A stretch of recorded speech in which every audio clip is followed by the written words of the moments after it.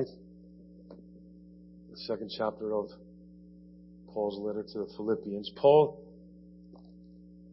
is a remarkable man.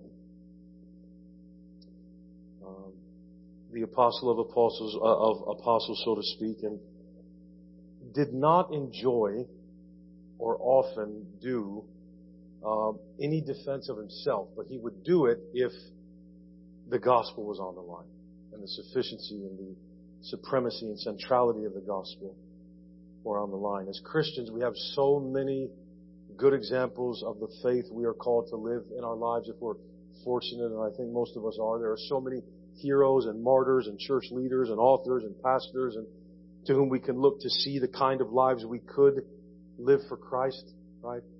The apostles like Paul would probably be the highest and the best of all those. But when Paul really wants to drive home the necessity of our unity, if we're to be sufficiently engaged in the conflict for the faith of the gospel in the world, there's only one actual example of what it calls for in each of us. Only one perfect example of precisely what it calls for. This unity for the sake of the faith of the gospel. He calls us exclusively to the mind and means of the one that God has highly exalted and named Lord of all. He takes us right to Christ. Christ for us in His humiliation of Himself. Jesus meets us in the depths to which He descended to bring the truth of the gospel to us. We must meet Him there as the church, as Christians. If we're going to be the church that He has called us to be, we must learn to be humiliated for His sake, that Christ may be exalted in our midst. This is true all the time. Let me pray and we'll begin here. Father, thank You for Your Son, Jesus Christ, whom You sent. What He shows us, absolutely, but what He is for us and what He's done for us. God, I pray that we would see Him clearly tonight in this particular passage in Philippians 2. Help me speak to that end. Help me not get in the way of this text, and help all who are here to hear it, to believe it. And God, let us do it. We ask this in the name of our Lord Jesus Christ. Amen. Chapter 2, verse 1. Therefore, now, to get our bearings, since it's been granted to you, he's saying, to believe on Jesus and suffer for His sake in the conflict for the faith of the gospel, therefore, if there is any consolation in Christ, if any comfort of love, if any fellowship of the Spirit, what He's been calling for, if any affection and mercy, so if anything we believe about Jesus is true, if we have any sense of how we are at peace with God in Christ, if the Holy Spirit dwells among you at all, if you have any affection, any mercy whatsoever, Paul says, fulfill my joy by being like-minded. The joy of the minister is tied to the unity or the lack thereof of the people under his charge. This is what the Bible teaches. Fulfill my joy by being like-minded. That's what he wants them to be. Having the same love. Being of one accord, of one mind. If the people being shepherded are not united by the love of Christ for them, if they aren't of one accord or of one mind, the joy of the one ministering the gospel to them will be lacking, he says. And a joyless minister is a detriment to our souls. We know that from Hebrews 13:17 as well as this text. We should be able, Paul is pleading with them, to put aside the things that divide us in light of the importance of the gospel.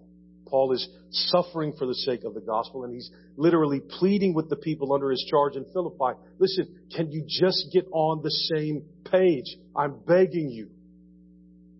Fulfill my joy by being like-minded, which is what I instructed you to be and described for you in these previous verses. Now, wait a minute, right? Shouldn't a minister's joy, a pastor's joy, come from Christ and not be dependent on anything or anyone else? I mean, that's what pastors, what ministers have to do, right? That's what we tell them anyway. Listen, people are going to be difficult, but you can't let that bother you. You can't let it get to you.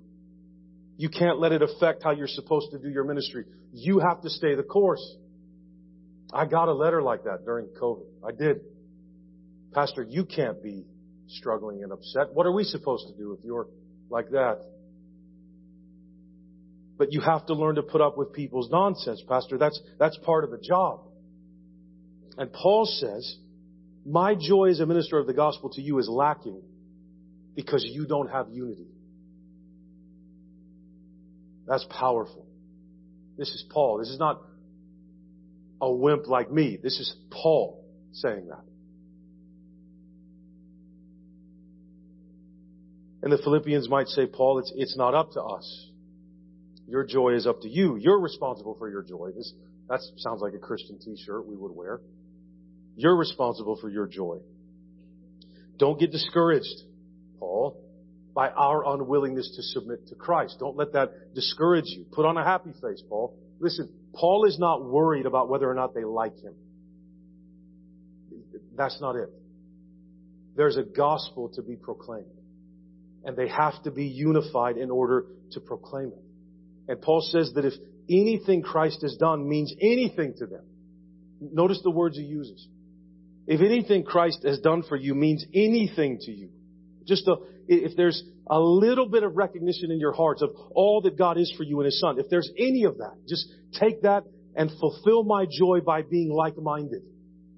It's interesting that here, in the flow of his argument, he says like-minded, when earlier it was unity and it was clear. Here it's almost like he's so exasperated in his spirit as he writes with their ongoing refusal to be unified that he's begging by the time he gets to verses 27 through 30 in lunacy. Listen, just, vaguely get on the same page, he says. Somewhere. Paul's joy is not dependent on their behavior, but it is affected by it in some measure. He can't feel that his joy is fulfilled because he's a shepherd and the people he's shepherding are so divided. Now, why is that? Why would it bother him so much if they're not unified, if they refuse to listen to anything he's saying? Because that means what he's preaching and what he labors and prays and works to give to them is not being received and not being appropriated. And beloved, that is discouraging. Especially if you were sitting in prison because you believe these things so deeply. So if the one who proclaims the word is already struggling inside, in addition to the fact that what you preach, what he preaches is so valuable to him that he's chained up in prison for it, the people to whom he labors in the gospel aren't listening. That affects his joy. It affects it. And he's being very honest about it here. And in Paul-like fashion, he's almost being sarcastic. There is limitless consolation in Christ for us. What do you mean by saying, if there's any consolation in Christ? There's limitless consolation in Christ. We've been reconciled to God. We have peace with God through our Lord Jesus Christ. There's limitless fellowship of the Spirit that is ours for the taking. We could have what He calls us to have. We could have it now. The work of the Spirit to conform us all together to the image of Christ is nonstop. There's limitless affection and mercy for us in Christ, overflowing to us every moment. What would complete Paul's joy in his suffering would be if they actually believed that and lived accordingly. If they would put aside the personal agendas and priorities that got in the way of genuine unity, so that they could strive together for the faith of the gospel instead of worrying about everything else. Paul's joy isn't tied to what they think of him, but it is tied to whether or not the people he loves and cares for so much believe the truth he is preaching. Is the minister not supposed to be affected by the refusal of his people to believe all the good news of the gospel for them? The unity the gospel calls for isn't a tangent from it. It's not just, it would be nice if we could also have that. That's not the way Paul talks about our unity. This kind of unity is the tangible picture of what the gospel says and does for us in Christ. Our sins are forgiven. We have peace with God. Our souls are sheltered. They're safe by the blood and righteousness of Christ for eternity. Nothing and no one can separate us from His love or snatch us from His hand. And Paul is saying here, how can that not make us unselfish people? Where's the gap in his communication? Do you see what he's saying? How does it have no effect? It would be, if it could have any effect, that would be great. Right? How does it have no effect whatsoever? So the Philippian believers need to be careful. They shouldn't be kidding themselves that their lack of unity and inability or a reluctancy to engage in the battle for the faith of the gospel won't have a negative effect on the one God sent to proclaim Christ to them and teach them His ways. So Paul is going to get very specific in these next verses about how they might fulfill his joy by being like-minded, having the same love, being of one accord and of one mind. How do we get there? Right? Verse 3. Let nothing be done through selfish ambition or conceit. Nothing. Nothing. But in lowliness of mind, let each esteem others better than himself. There's the reveal. There's what's going on, right? What is the issue among these believers in Philippi? What is it exactly that drives or fuels this division that hinders a church's ability to engage in the conflict for the faith of the gospel? Is it, is it the worldview of the Roman Empire and the philosophers? Is it some major external attack? Is it the agenda of the worldly powers to subvert the powers of God in the world? Is that where the problem is? No. Here's what it is. You know why there's not unity in the body of Christ? People think too highly of themselves. There's no lowliness of mind. We find our own preferences and agendas and desires more important than those of our brothers and sisters in Christ. Those people must get their way. Their desires must be met, and if they aren't, there will be conflict. It won't be the conflict that we're engaged in for the sake of the faith of the gospel, but the church will be characterized by conflict because people can't humble themselves and won't humble themselves. It's so obvious when a church is affected by that and burned down by that Paul can see it from Rome. He knows by what he's hearing that that's what's going on, and he's hundreds of miles away. It is selfish ambition or even conceit, he says, that makes a congregation act this way. It's just self-absorption and pride, nothing else. The insistence that we get what we want is the epitome of pride in the church. Pride doesn't always look like Satan trying to tempt Eve with his word over God's word.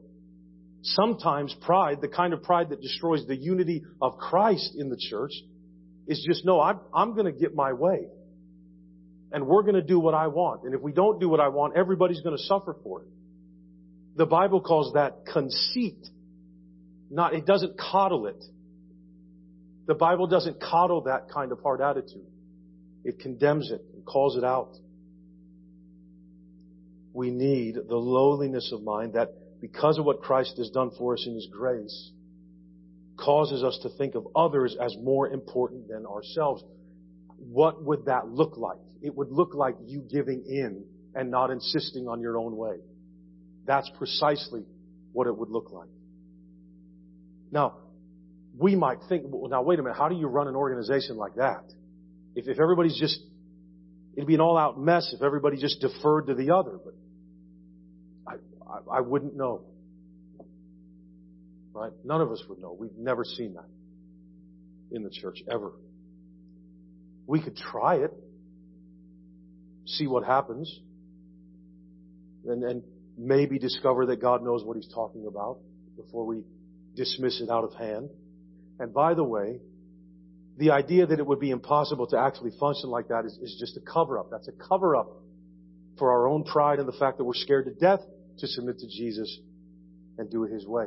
We have to learn to see our sin as God sees it. Right? It's been dealt with. Christ has dealt with it. It doesn't need to destroy us that we're sinners. But we need to face facts here. Our insistence on our own way at the expense of unity, beloved, it is so deadly. It's selfish ambition and conceit. Paul says we are high-minded about ourselves. High-minded. Because he calls for lowliness of mind. And when we insist on our own way, the Bible says, see, you think you're better than other people. You're conceited. Right? Verse 4, let each of you look out. So here's what he's talking about, right? Say, Tony, is it really about that? Just, right, verse 4. Let each of you look out not only for his own interests. So that is what we're talking about. Just our own personal interests. But also for the interest of others. Now, Paul is not condoning looking out for your own interests too. Right? Like, it's okay to look out for your own interests. Of course you're going to want to do that, but just don't forget about the other guy. No. He's stating that right now that's all that's happening. That's all that, you just have people just looking out for their own interests. The body of Christ in Philippi is divided by this. It's not neutral. It can't be neutral. Right? So the church has to find something to get rallied around that is the same and singular and big and that squashes all these other things. Because if you just let people run wild with their interests, they're going to divide the church. And this is not like a club where everybody's voice is, has the same pole. And that's not the way it works. We're rallied around Christ, or we aren't a church. Like, how much clearer can the Bible be? Paul is saying you only look out for your own interests, and that needs to stop. And that he words it that way. Our own interests, whatever they may be. Whatever our personal sacred cows are. When in fact God has called us to something higher than ourselves. Higher than ourselves. Such committed living calls for an illustration, doesn't it? It calls for an example. All right, Paul, what does that look like? Right? At this point in the text, with so high and self-denying a calling, from where is Paul going to get an illustration? Who in the world lives like Paul is calling us to? Who is that self-effacing? Come on. And amazingly, Paul doesn't actually use himself here, because he'll do that. Right? He's even said in another place, imitate me, for I also imitate Christ. Not here. Not for this. Verse 5, let this mind be in you. So here's lowliness of mind, as opposed to being high-minded about ourselves. Let this mind be in you, which was also in Christ Jesus, who being in the form of God, unlike us, being in the form of God, did not consider it robbery to be equal with God, but made himself, did this to himself, made himself of no reputation, taking the form of a bondservant, a slave, and coming in the likeness of men. The way Paul words this is so shrewd and so beautiful. He lays out the truth of the gospel in the person and character of Christ. You see what he's doing? He loves these people. My Philippian brothers and sisters, look to Christ. Stop looking at yourselves. Look at Christ. The mind we're to have is the mind of Christ, the mind that Christ had in his incarnation on the earth specifically. When he who had no sin came to be sin so that in him we might become the righteousness of God in 2 Corinthians 5:21. That Christ, the one that for others became sin.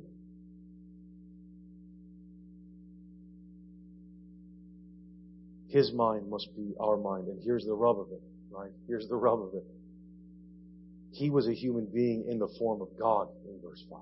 It was as the God-man, in His godness, His divinity, that He made Himself of no reputation. That's not just a blanket statement about His morality. This is a statement in light of what we have been called to and what Paul is pleading for the Philippian believers to become. Jesus, God in human flesh, took on the mind that Paul is calling the Philippians and us to have tonight. Jesus became like this. And the minute we realize, okay, the standard I'm to meet is Christ, we ought to be on our knees. Every single last one of us, especially the preacher. Right? I mean, for a few minutes, can we not just do what the text says? And just say, all right, you know what? I'm not going to sit and let my mind work and reassure me that I'm in the right. I'm just going to listen and let the text wash over me and ask God to have His way with me. All right, just do that. We all have to do this tonight. We look at Christ. Jesus is God, but made Himself of no reputation. If God in the flesh does that, how much is actually being asked of us here? If God did this. In context, in flow of what Paul is talking about here, that means Jesus didn't act the way that He did to become a big deal. Jesus was going to draw all peoples to Himself, but not so like He could feel good about it. Like He wasn't trying to be a celebrity. And the implication is that when we refuse to have lowliness of mind as pure people, as sinners born of Adam, saved and justified, yes, but still in these mortal bodies of sin, when we refuse to humiliate ourselves to that degree, what is going on? What have we not understood about the most basic essence of the gospel? That's why he talks the way he does at the beginning of chapter 2, this chapter we're in. If any of this is true, wouldn't you let it do something to you? Paul says. When we refuse to have lowliness of mind. We're not even called to make ourselves of no reputation. Jesus did that. Paul is just saying, just humble yourselves a little bit. When we act out of selfish ambition and conceit as human beings, we just have opinions. We all have our preferences. We all have things we like. We all have ways we want things to go. And Paul is saying, look, it can't be like that or you won't be about the gospel. And what's the rationale he uses? He says, look at Christ.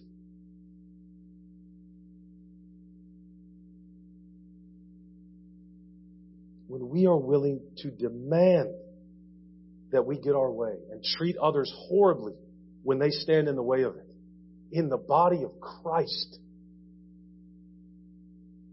Paul literally feels that in prison. He's saying to them, and this is very un-Pauline, but he does it. He's saying, you guys are taking my joy away from me. Right? You're making this too hard. Look at Christ.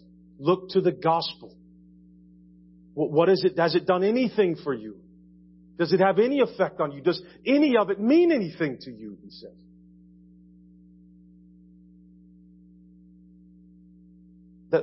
This is how he categorizes that demand that we all push sometimes in ourselves to be heard and listened to and basically obeyed in the church. Like, we're going to do what I want to do. So let's not kid ourselves when we're doing that, when we're acting like that.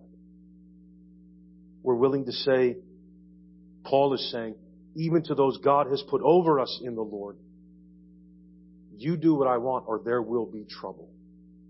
And if you listen, everything in the church works that way. Everything. Everything. Oh, you don't want to. Oh, that's going to make them mad. That's going to make them mad. That's going to make them mad. Okay. We just won't do anything. Right? Like that's what determines what the church does. the church of Jesus Christ. Well, you gotta, there's a gap. There's a gap. Hebrews 13:17, which may be on Paul's mind. Paul may have written it, we don't know, but there's some teeth in that argument. But Hebrews 13:17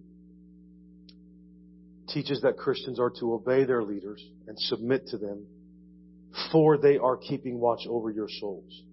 Now, it takes lowliness of mind for a church to do that because leaders are sinners too. Right? Those over us in the Lord are also sinners like us and don't know everything and don't have the plan that works all the time. And they aren't supposed to be celebrities. They aren't supposed to be big, prideful, attention-sucking personalities. They're sinners. And the command is, obey your leaders and submit to them. That's two huge words. For they are keeping watch over your soul. So the rationale of listening to them and following their lead is what they do for you. How when we're angry with them, they're on their knees praying for us and working to bring the gospel to us, as Paul did in Philippi. God has an order and a way of things that if we follow it and submit to it, brings peace and actually results in all the fruit that He calls the church to be producing, right? There's just a way for it to be done. And we act like it's so hard. It's not so hard. We just all need to humble ourselves.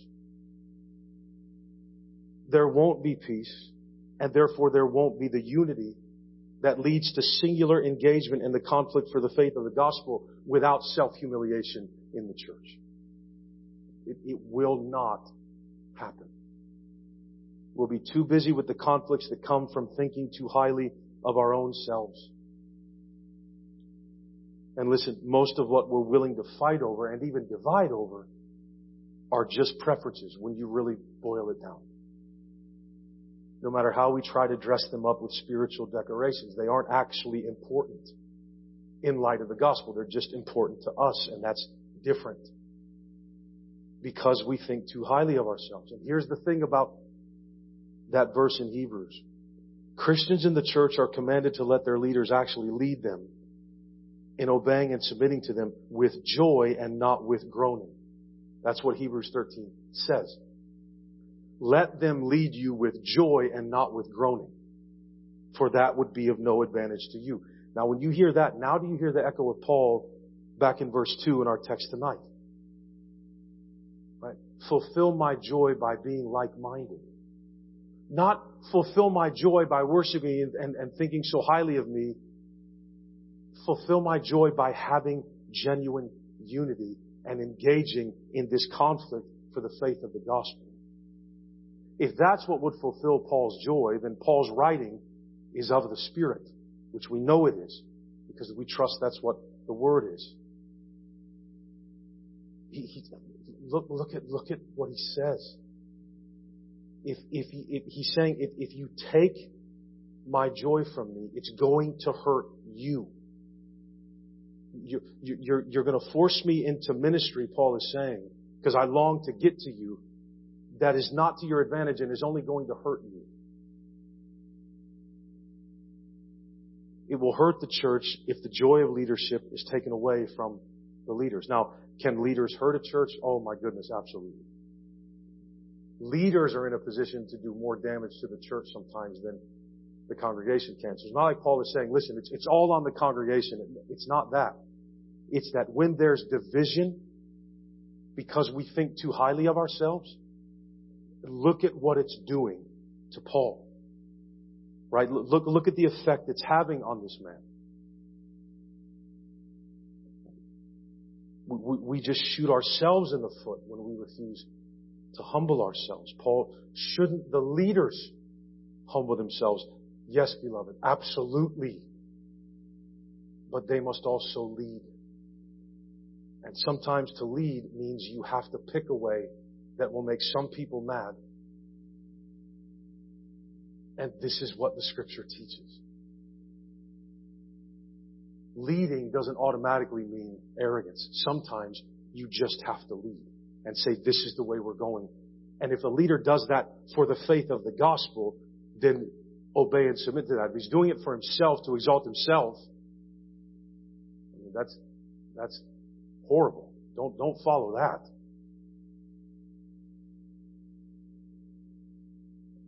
Paul's rationale in all this is, listen, Jesus was willing to take on the form of a slave for you.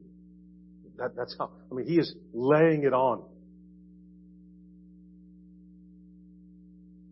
He became a slave when he came in human form to rescue us. But now we get to take on the form of somebody that always gets their way. Jesus became a slave. We become the king of the church.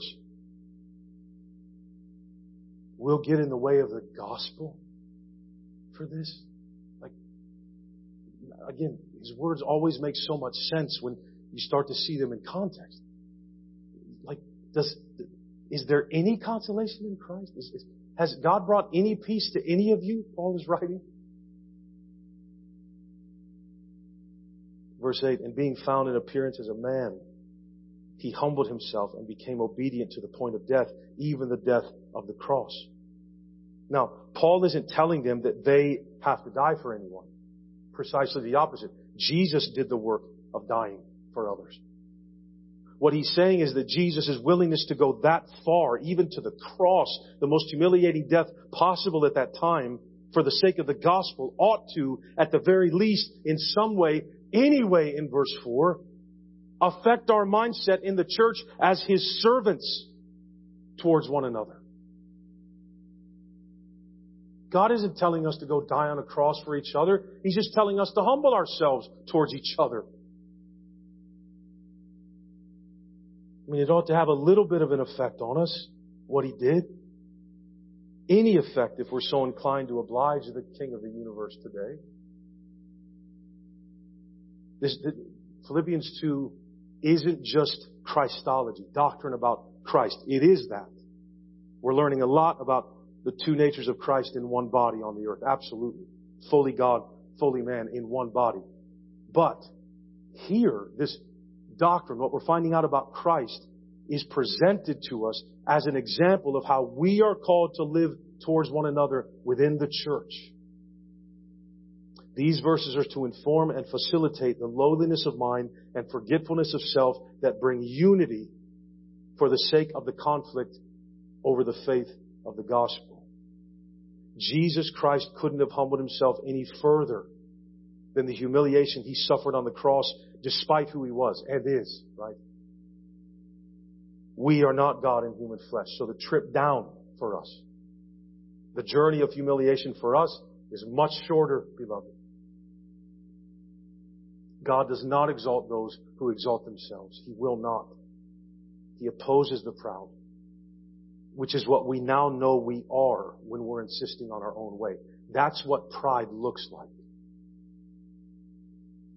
In verses 1 to 4, he's described this. Verse 9, therefore, because Christ became obedient to the point of death, even death on the cross, humbling himself, therefore, God has highly exalted him and given him the name which is above every name, that at the name of Jesus, every knee should bow, of those in heaven and of those on earth and of those under the earth, everywhere, everyone from everywhere that has ever existed and ever will, and that every tongue should confess that Jesus Christ is Lord, to the glory of God the Father. Now, the point here is not mainly that, okay, so if I want to be exalted, I have to humble myself. No, that's just a self-serving reason to humble yourself. That's not how he's presented to us as the example here. The point here is Paul is saying, listen, only Christ descended as far as God commanded. Only Christ humiliated himself as much as God commands. Only Christ went to the place of complete submission and humility to the Father. And therefore only he has been given the name Lord, at which every knee will bow and every tongue confess to the glory of God the Father. So the only acceptable posture for the rest of us is absolute humility and lowliness of mind. No matter how low we are, we can get lower. Only Christ Only Christ has the place that must and will be honored and exalted at all times from all people and will be. Only He can require such worship, honor, centrality, priority, and admiration. Nobody else. Doesn't matter what you've done, what you've accomplished, who you are, what your name is. You have nothing on Christ. And this is His church. So let every other name, every other demand, every other preference submit to Him. And yet here we are with the audacity in the church, in every church, to demand that folks do what we want and listen to us as though we're the main thing in here. Because that's what we do when we do that. We exalt ourselves. And where Christ is exalted, nobody else can exalt themselves or He won't be seen. We go down because He has been lifted up. The exaltation of Christ as Lord is being put before us as the reason we should humble ourselves towards one another. Paul doesn't go to some moral platitude. Paul says, my goodness, look at Christ. Is there any recognition of Christ among you Philippians? Any at all?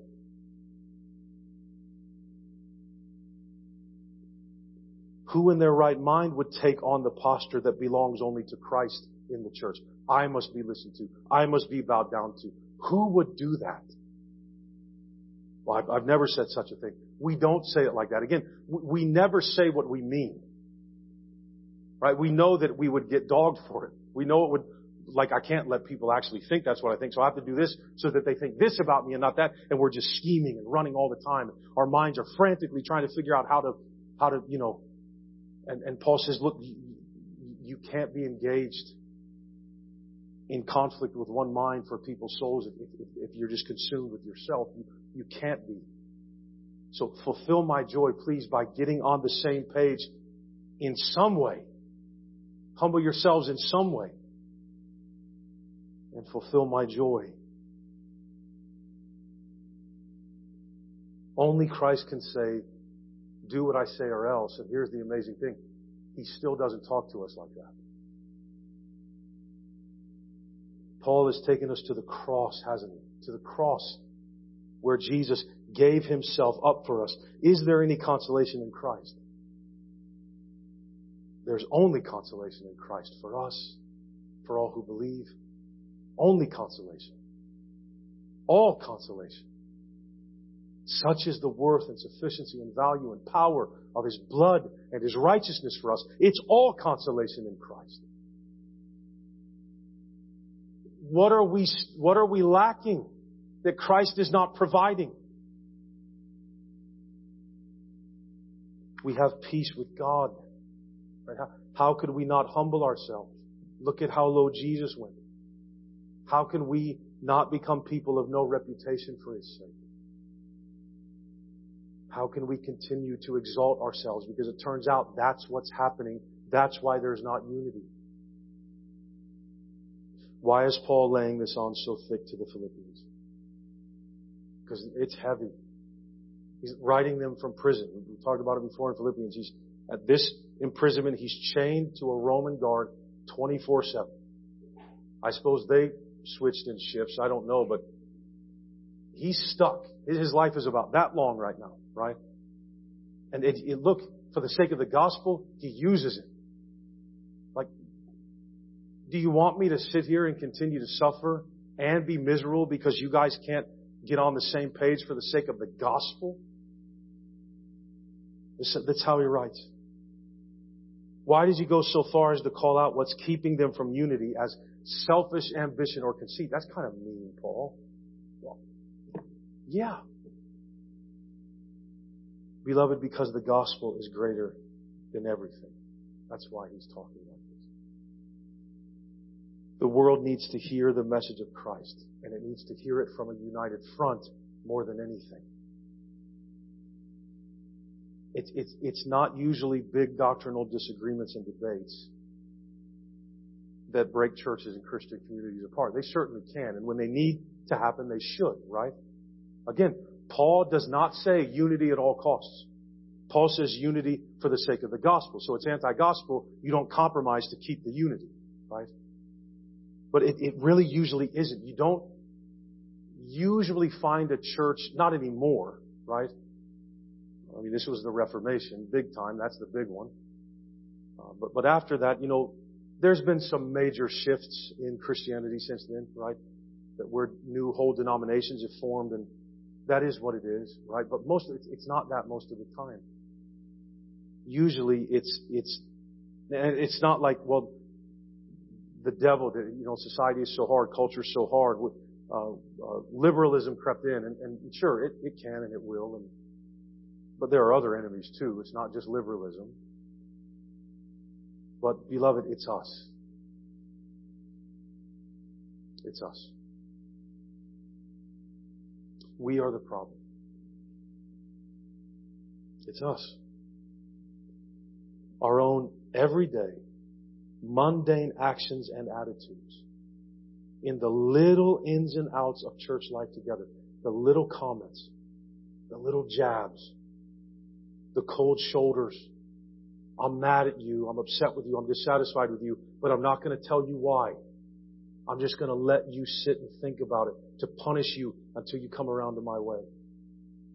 All those little things that we do in church life together, they eat away at the body of Christ like a cancerous tumor. And the stakes are simply too high for that. Christ is too big and too great for this. It can't stay like this in the church. Look at the text. Look at Philippians. It's not all right. It's lazy and rebellious to just say, well, that's the way it is when you got people, man. People are going to be people. Unfortunately, yes. That's unacceptable in the church. Christ is Lord over this church. Lord over this church. As He was Lord over the Philippian church. And every other that claims His name. And even those that don't. He is still Lord. Our knees are meant to be bowed to Him. Our tongues are meant for confessing that He is Lord. And He is supreme. And He's the main thing. And He is central. And His story matters. If Jesus is real to us at all, if there's anything we take from Him for the comfort and refuge of our souls, then let us keep His commandments. Paul doesn't question the genuineness of their faith here. That's not how he does it. Well, maybe you guys just aren't saved. No. You could say that whenever you want it, right? If somebody is messing up. Oh, you might not be saved. We don't get to make that call. And we shouldn't be trying based on the words of Jesus. He'll sort that out. We preach the gospel. What he does do is say, listen, since you profess to be Christians, since that's what you say you are, could you at least try to act like it? Just a little bit, in any way. In any way. So, beloved, hear the gospel tonight. We need it. Every church needs it.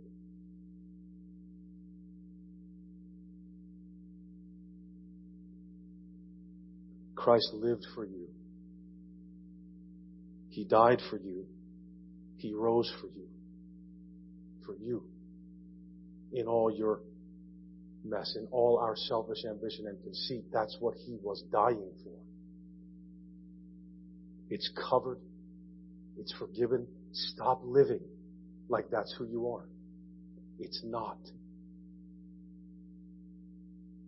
He became your sin that you might become His righteousness. Look to Him. Look to what He did for you. Look to who He is. Don't you see Him tonight? Don't you see Him all sufficient for you all the time? Let us meditate on the mind and means of Christ for us. Because Paul is arguing here that if we exalt ourselves at the cost of unity, Christ will not be exalted in our midst. So we trust Him. We trust Him to make us what He wants us to be. It's a long journey home. We're not always going to get it right. But the Bible, Paul argues, look, if there's anything in this, let it affect you in some way. Please. That's what he's saying. Fulfill my joy. How? Just by stop fighting. Stop being mad all the time. Stop playing these games with each other. Right? Unify for the sake of the gospel. Let the other stuff go. The hour is late. The day is nearer now than when we first believed. You say, Tony, pastors were saying that 50 years ago. We're 50 years closer. We're not further away. He's going to come. He's going to come. And we can sit and argue about how. It's a waste of time. He is coming. And every eye will see Him. And everyone will give an account. He loves people. His delay is His mercy. So He's saying to His church, if anything I have done means anything to you, stop loving yourself and unite for the sake of the gospel.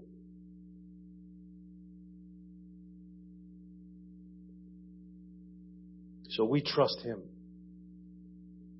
We trust Him to make us what He wants us to be through repentance, through the renewing of our minds. That's how we are transformed. The renewal of our minds by a new way to think. Lowliness of mind. So that Christ alone will be exalted in the church. Because when we are out of the way and Christ is shining, God does amazing things.